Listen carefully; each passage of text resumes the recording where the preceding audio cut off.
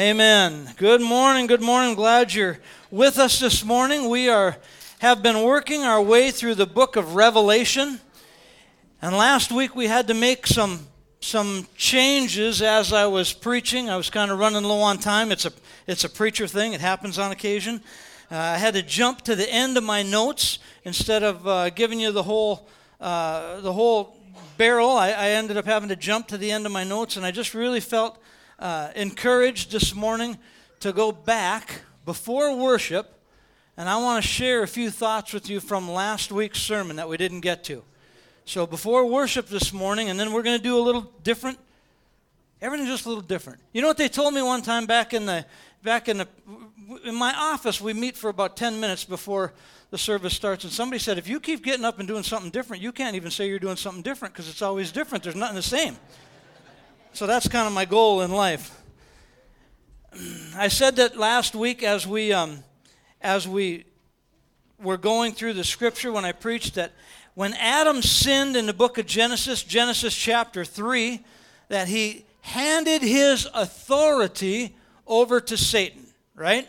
That now we call, according to scripture, Satan is called the prince of the power of the air. He's often called the god of this world. And Jesus came to redeem us from that. So now because of Adam's sin in Genesis chapter 3, we're talking about Adam eating from the tree of the knowledge of good and evil, eating from that tree of forbidden fruit. He handed that authority over. And I shared just briefly last week, but this is such an important part for us to understand. That when Adam sinned, he gave authority to the devil. And so the devil has a level of authority in the earth. In particular, before Jesus came, he had quite a bit more authority. In the book of Matthew, when Jesus just began his ministry, he's just getting started, and he fasted for 40 days and 40 nights. And most of you are going to know the answer to this. But what do you suppose his condition was after fasting for 40 days and 40 nights? He was hungry. He was hungry. Probably tired, a little bit weak, but he was hungry. And I want to read this to you out of Matthew chapter 4, because I think this is very important for us to understand when we talk about what Christ has done on our behalf. Matthew chapter 4, starting in verse 1. Then Jesus was led by the Spirit into the wilderness to be tempted by the devil. After fasting for 40 days and 40 nights, he was hungry. The tempter came to him and he said, if you're the Son of God, tell these stones to become bread. Do you suppose Jesus could have done that? I believe he could have done that, right? His creator. He spoke and the earth came into existence. I believe he could have done that. Jesus answered, it is written, man shall not live by bread alone, but on every word that comes from the mouth of God. And the devil took him to the holy city, and he had him stand at the highest point of the temple. If you are the Son of God, throw yourself down from here, for it is written, he will command his angels concerning you, and they will lift you up in their hands, and you will not strike your foot against a stone. Do you suppose Jesus could have jumped off the temple there and not been injured? Probably could have, right? They claim that temple wall is actually pretty fascinating. It overlooks the Kidron Valley, and so this wall is several stories high, and from what I've read, it sounds like it's probably close to a 300-foot drop from that wall down this Kidron Valley. It's a pretty big deal. Here's the one I wanted to get to. Jesus took Jesus answered him and said, it is written, do not put the Lord your God to the test. Again, the devil took him to a very high mountain, and he showed him the kingdoms of the world and their splendor. All of this I will give to you, he said, if you will bow down and worship me. Do you think he had the authority to give that? Do you think the devil had the authority to give Jesus all those cities of the world? He owned them, right? He was given authority. I believe he did. As a matter of fact, at no point does Jesus here call him a liar. I just want to point this out because this is critical. Jesus said to him, "Away from me, Satan, for it is written, worship the Lord your God and serve him only." And the devil left, and the angels came and attended him. Jesus, instead of even addressing that promise. Now, I believe that according to Scripture, the devil is a liar, and he's the father of all lies, and he probably was lying. He probably wasn't going to give it to him, but he had the authority to give that to Jesus. And Jesus turned it immediately to worship. He immediately turned that to worship. I'm not going to worship you. I'm not going to do that. Here's the other point. What happens here is, come on up, Bear. I got to do this. We're just flying by the seat of our pants this morning, so hang on. Okay, so Adam sins. We've done this before. Adam sins. I'm going to need this back, by the way. I'm going to have to actually read it in a few minutes. Adam sins, and when he does, he gives the devil the deed to the earth. He gives him the property deed to the earth. And now the devil tempts Jesus in this. Any way you look at it, he keeps getting called the devil. So I'm sorry about that. I apologize. I'm going to play the role part of Adam and give that away, and then I'm going to come back as Jesus. And so now he tempts Jesus. He's got the deed. He tempts Jesus. He said, if you will just worship me, I'll give you all these big cities back. Right?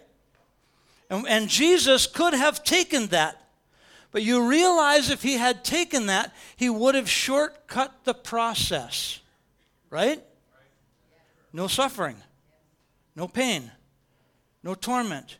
No torture. No salvation. Who said it? No redemption. Redemption would not have taken place. Had Jesus instead he said, get out of here. I do need that back. You can sit down, but I do need this back. I'm going to need it in just a few minutes. No redemption would have been accomplished for us. I saw a video the other day, and this lady asked this guy, she said, so if this God that you love is such a good God, why is he sending people to hell? And he looked at her and he said, you're asking the wrong question. You see, the reality is God isn't sending anyone to hell, right? God isn't sending anyone to hell. Here's the truth. He said it's kind of like this. You're on a ship, and the ship is sinking. And somebody pays to get lifeboats and to get rescue out there. It's up to you if you want to get off that sinking ship and step into the lifeboat, because the ship is going down regardless. This whole world is going down regardless. God doesn't have to do anything.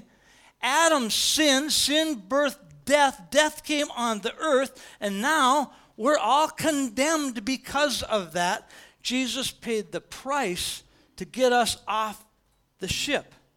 So listen what happens when redemption is offered to people. According to Ephesians chapter 1, this is one of my favorite passages in all of Scripture, is Ephesians chapter 1. Paul, an apostle of Christ Jesus by the will of God, to God's holy people. He said, I'm talking to the church now. If you're a follower of Christ, if you're a believer, actually what he says, the faithful in Christ, grace and peace to you from God our Father and from the Lord Jesus Christ.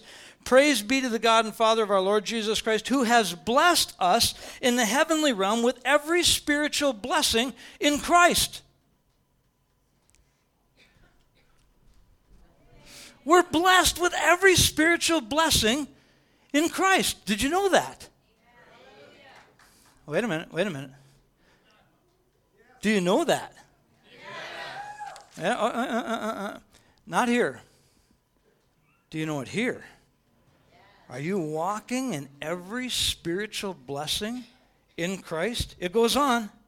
Praise be to the God and Father of our Lord Jesus Christ, who has blessed us in the heavenly realm with every spiritual blessing in Christ. For he chose us in him before the creation of the world to be holy and blameless in his sight in love. He chose us, you and me. It goes on. He chose us to be holy and blameless. How's that going for you? Some days better than others, if you're like me. Somebody's slow and you're going to pass them. There might not be a holy or blameless moment in there. Happen if you're driving a little car right now that'll go from 65 to about 105, just about that quick. I got to keep that in check. He predestined us for adoption to sonhood through Christ Jesus, in accordance with His pleasure and His will. It's God's will. It's His good pleasure, Corey, that you be adopted as a son through Jesus Christ. It is, here on Father's Day, it's His good pleasure that you would be adopted as a son into the family of God, to the praise of His glorious grace, which He has freely given the ones that He loves. In Him we have redemption through His blood. Had the enemy deceived Jesus, had Jesus said, you know what, I'm going to take this, there would not have been any redemption because there was no shedding of blood. Instead, we have redemption through His blood and the forgiveness of sins in accordance with the riches of God's grace. How many of you ever sinned? Come on, you got to acknowledge that we're all sinners, right? Even the ones of you holding on to your coffee cup with both hands going, I'm not sure, he's going to call me up, I'm not sure, what do I do with this one? We're all sinners, we were born in sin. It's who we are. Because we're Adam's children and he sinned. He gave away the farm. We're born into sin.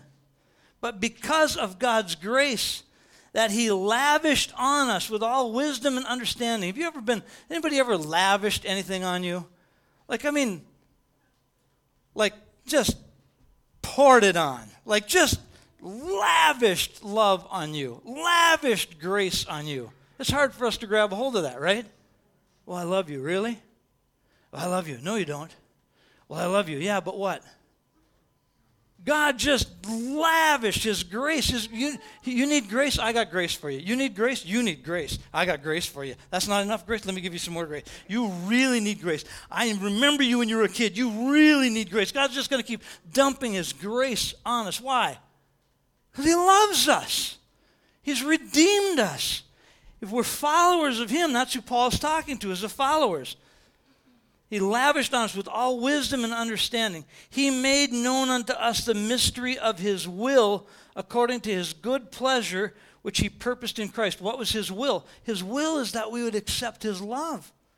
His will is that He paid the price for us. His will is that we'd be His sons and His daughters, to be put into effect when times reach their fulfillment, to bring unity to all things under heaven and earth in Christ. Are we seeing unity in all things under heaven and earth yet? Not even close, right? That day's coming. That day's coming. It's going to happen. It's going to happen. It's in His Word. In order that we were the first to put our hope in Christ might be for the praise of His glory. You were also included in Christ when you heard the message of truth, the gospel of your salvation. When you believed and you were marked in Him with the seal, the promised Holy Spirit, who is the deposit guaranteeing our inheritance until the redemption of those who are God's possession, to the praise of His glory. Basically what he's saying is, at some point, this grace was appointed unto us. At some point, His mercy was revealed to us. And when we grabbed hold of that mercy and we said, I'll take care of it, then God sealed the deal. He's like, boom, I'm going to put a seal on you. You're only going to get a piece of it now. But when eternity rolls around, you're going to get the whole deal. You're only going to get a piece of it now. When He looks at you, He doesn't see you. He sees you through Christ. He sees Christ first. So when eternity rolls around, He's not going to see Cheryl. He's going to see Christ. And He's going to pour out the whole gift. We're going to walk in a peace. We're going to walk in a joy. We're going to walk in a life. And all that happened because Christ chose to pay the price. I want us to understand something. He did not have to choose to do that for you. He didn't have to choose to do it for me. Some people say, well, why do we come to church and sing songs and worship? I'll tell you why. It's because He's worthy. He paid the price. He paid the price. What does salvation mean to us? What is it worth to us? He paid the price. Saved from what, Pastor? What are we saved from? We're saved from His wrath. That's what we're saved from. We're saved from His wrath, let alone my stupidity. Just on a daily basis, I need God's grace so I don't do something dumb. And that doesn't work all the time.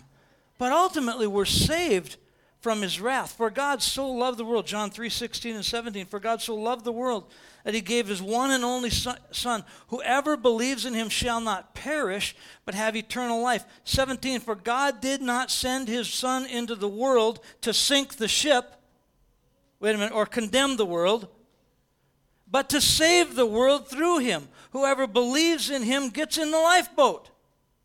Whoever believes in him is not condemned, but whoever does not believe stands condemned already because they have not believed in the name of God's one and only Son. The ship is going down. If you just look around, all you got to do is look around.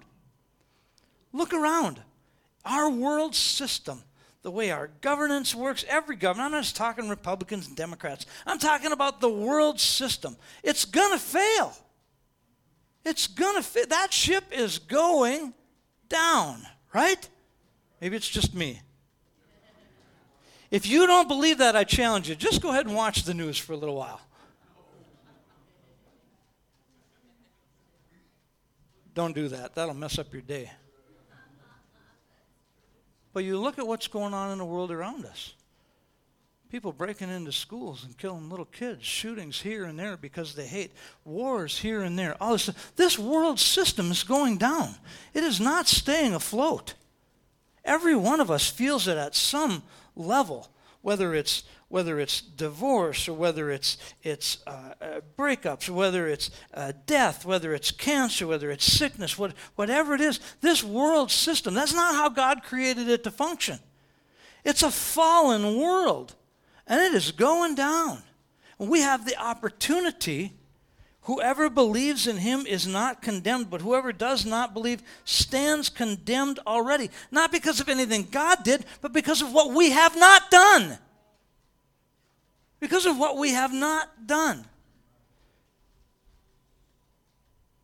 Anyone who asks, how could God send anybody to hell? I think is just really asking the wrong question. And we get a picture of what Christ, we talk on Good Friday about what Christ went through on our behalf. I have a passage of scripture I want to read. It's not up on the screen. It's from the book of Isaiah. I just want you to listen to this. Because we read it way too fast. We don't think about it. If we've heard it before, we go through it. We see it on a card at Easter or whatever, and we don't think about it. Isaiah 53:4. Surely he took up our pain and he bore our sufferings. Yet we considered him punished by God, stricken by God, and afflicted. He was pierced for our transgressions. He was crushed for our iniquities. Transgressions are outward sins. That's what that word is referring to, as an outward sin. And he was broken. He was pierced. He was beaten for our sins. He was bruised for our iniquities. Iniquity is our tendency to sin. So Jesus even paid for our tendency to sin. The punishment that brought us peace was on him. By his wounds we're healed. We all, like sheep, have gone astray. Each one of us has turned to our own ways. And the Lord has laid upon him the iniquity of all of us. He was oppressed and he was afflicted. Speaking of Jesus, yet he did not open his mouth. He was led like a lamb to the slaughter, as a sheep before the shearers, in silent. He did not open his mouth. And we go back to the passage of Scripture I used last week in Revelation chapter 5, because here's a picture of the Lamb.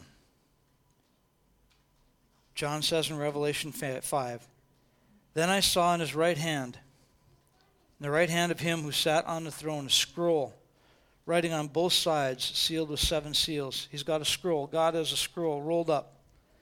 I saw a mighty angel proclaiming in a loud voice, Who is worthy to break the seals and open the scroll? But no one in heaven or on earth or under the earth could open the scroll or even look at it, look inside of it. And I wept, because no one was found who was worthy to open the scroll or to look inside. And then one of the elders said to me, Do not weep. See, the Lion of the tribe of Judah, the Root of David, has triumphed. He is able to open the scroll and its 7 seals. And then I saw a lamb looking as if it had been slain. This is Christ, looking as if he'd been slain. Why? Because he had. He had taken our punishment. He'd taken your punishment and mine. We deserved punishment for our sin. And he took it. Standing in the center of the throne, encircled by 4 living creatures and elders. And the Lamb had 7 horns and 7 eyes, which are the 7 spirits of God sent out into all the earth. He went and he took the scroll from the right hand of him who sat on the throne. And when he had taken it, the 4 living creatures, we talked about this last week as angels, and the 4 elders fell down before the Lamb. Each one had a harp, and they were holding golden bowls of incense, which are the prayers of God's people. And they sang a new song, saying, "Worthy, you are worthy to take the scroll and open up its seals, because you were slain, and with your blood you purchased for God." With his blood, he purchased for God persons from every tribe and every language and every people and every nation. You have made them to be a kingdom of priests to serve our God, and they will reign on the earth. What John is saying is this lamb that was beaten, was bruised. You can almost imagine from what we've talked about when Christ was bruised, when he was beaten. We've talked about this so much in Good Friday. The cat o' nine tails would have been a leather whip about 18 inches long, and the lictor would take that thing and go over his shoulder, and when the lead and the glass would grab hold of his skin, they'd peel it back, and there would have been shreds. And here stands that lamb before God because he paid for the price, and he's like, I can open those scrolls because I paid the price. And in the process of that, paying the price for what? For our sin, for the sin of Adam that we all walk in. He paid for that so you and I do not have to accept eternal damnation, eternal punishment. He's worthy. And he opens the scrolls, and as I shared last week, I believe he is purchasing back the rights on earth. Then I heard every creature in heaven and under the earth, on earth and under the earth and in the sea, and all of them saying, to him who sits on the throne and to the Lamb, praise and honor, glory and power forever and ever. The living creatures said, Amen, and the elders fell down and worshiped. We talk about worship. And we come on a Sunday morning and it's hot outside and it's Father's Day and you got a brisket on the smoker, or you got company coming over, you got ribs, and our mind is in 100 different places. And do I need to stop and pick up chips or pop, or what do I need on the way home? And yet, he is worthy of our praise. He is worthy of our worship because he paid the price for our sin. He paid that. He paid it. He paid it. He's worthy of it. He's the only one. He stood before the Father.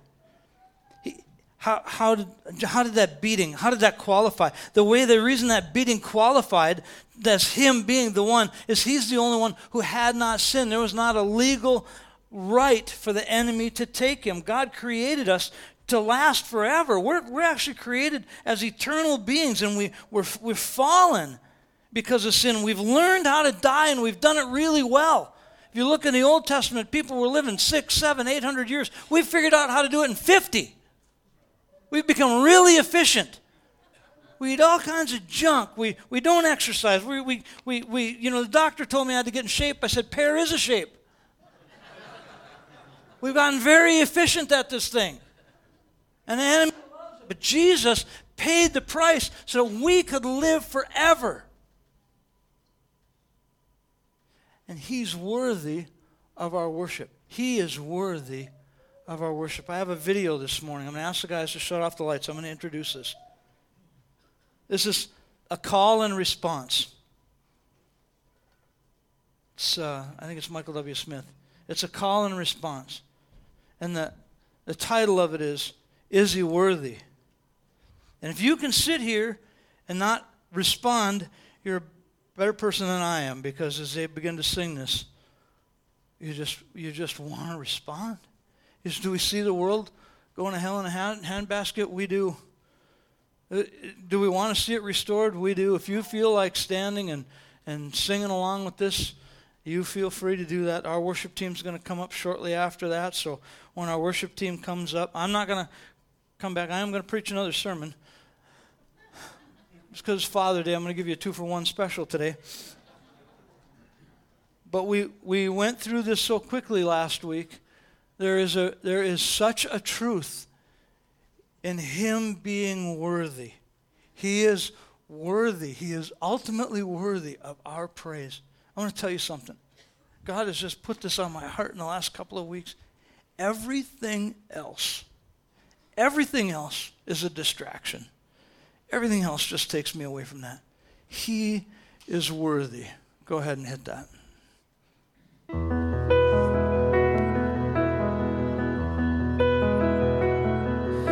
Do you feel the world is broken? Do you feel the shadows deepen? But do you know that all the dark won't stop the light from getting through? Do you wish that you could see it all made new?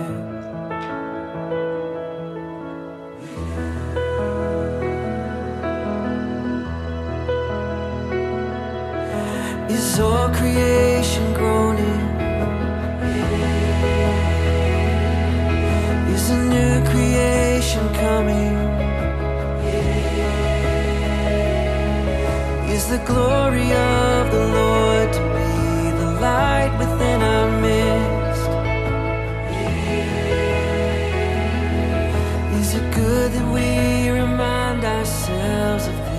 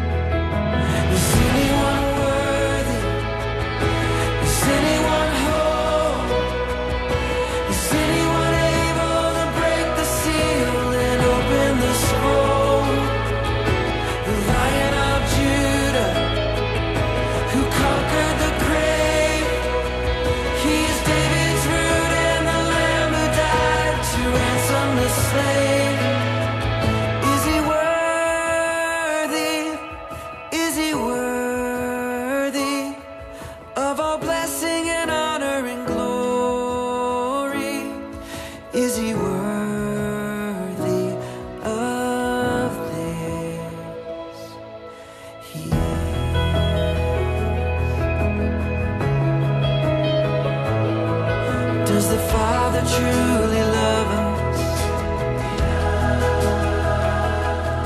Does the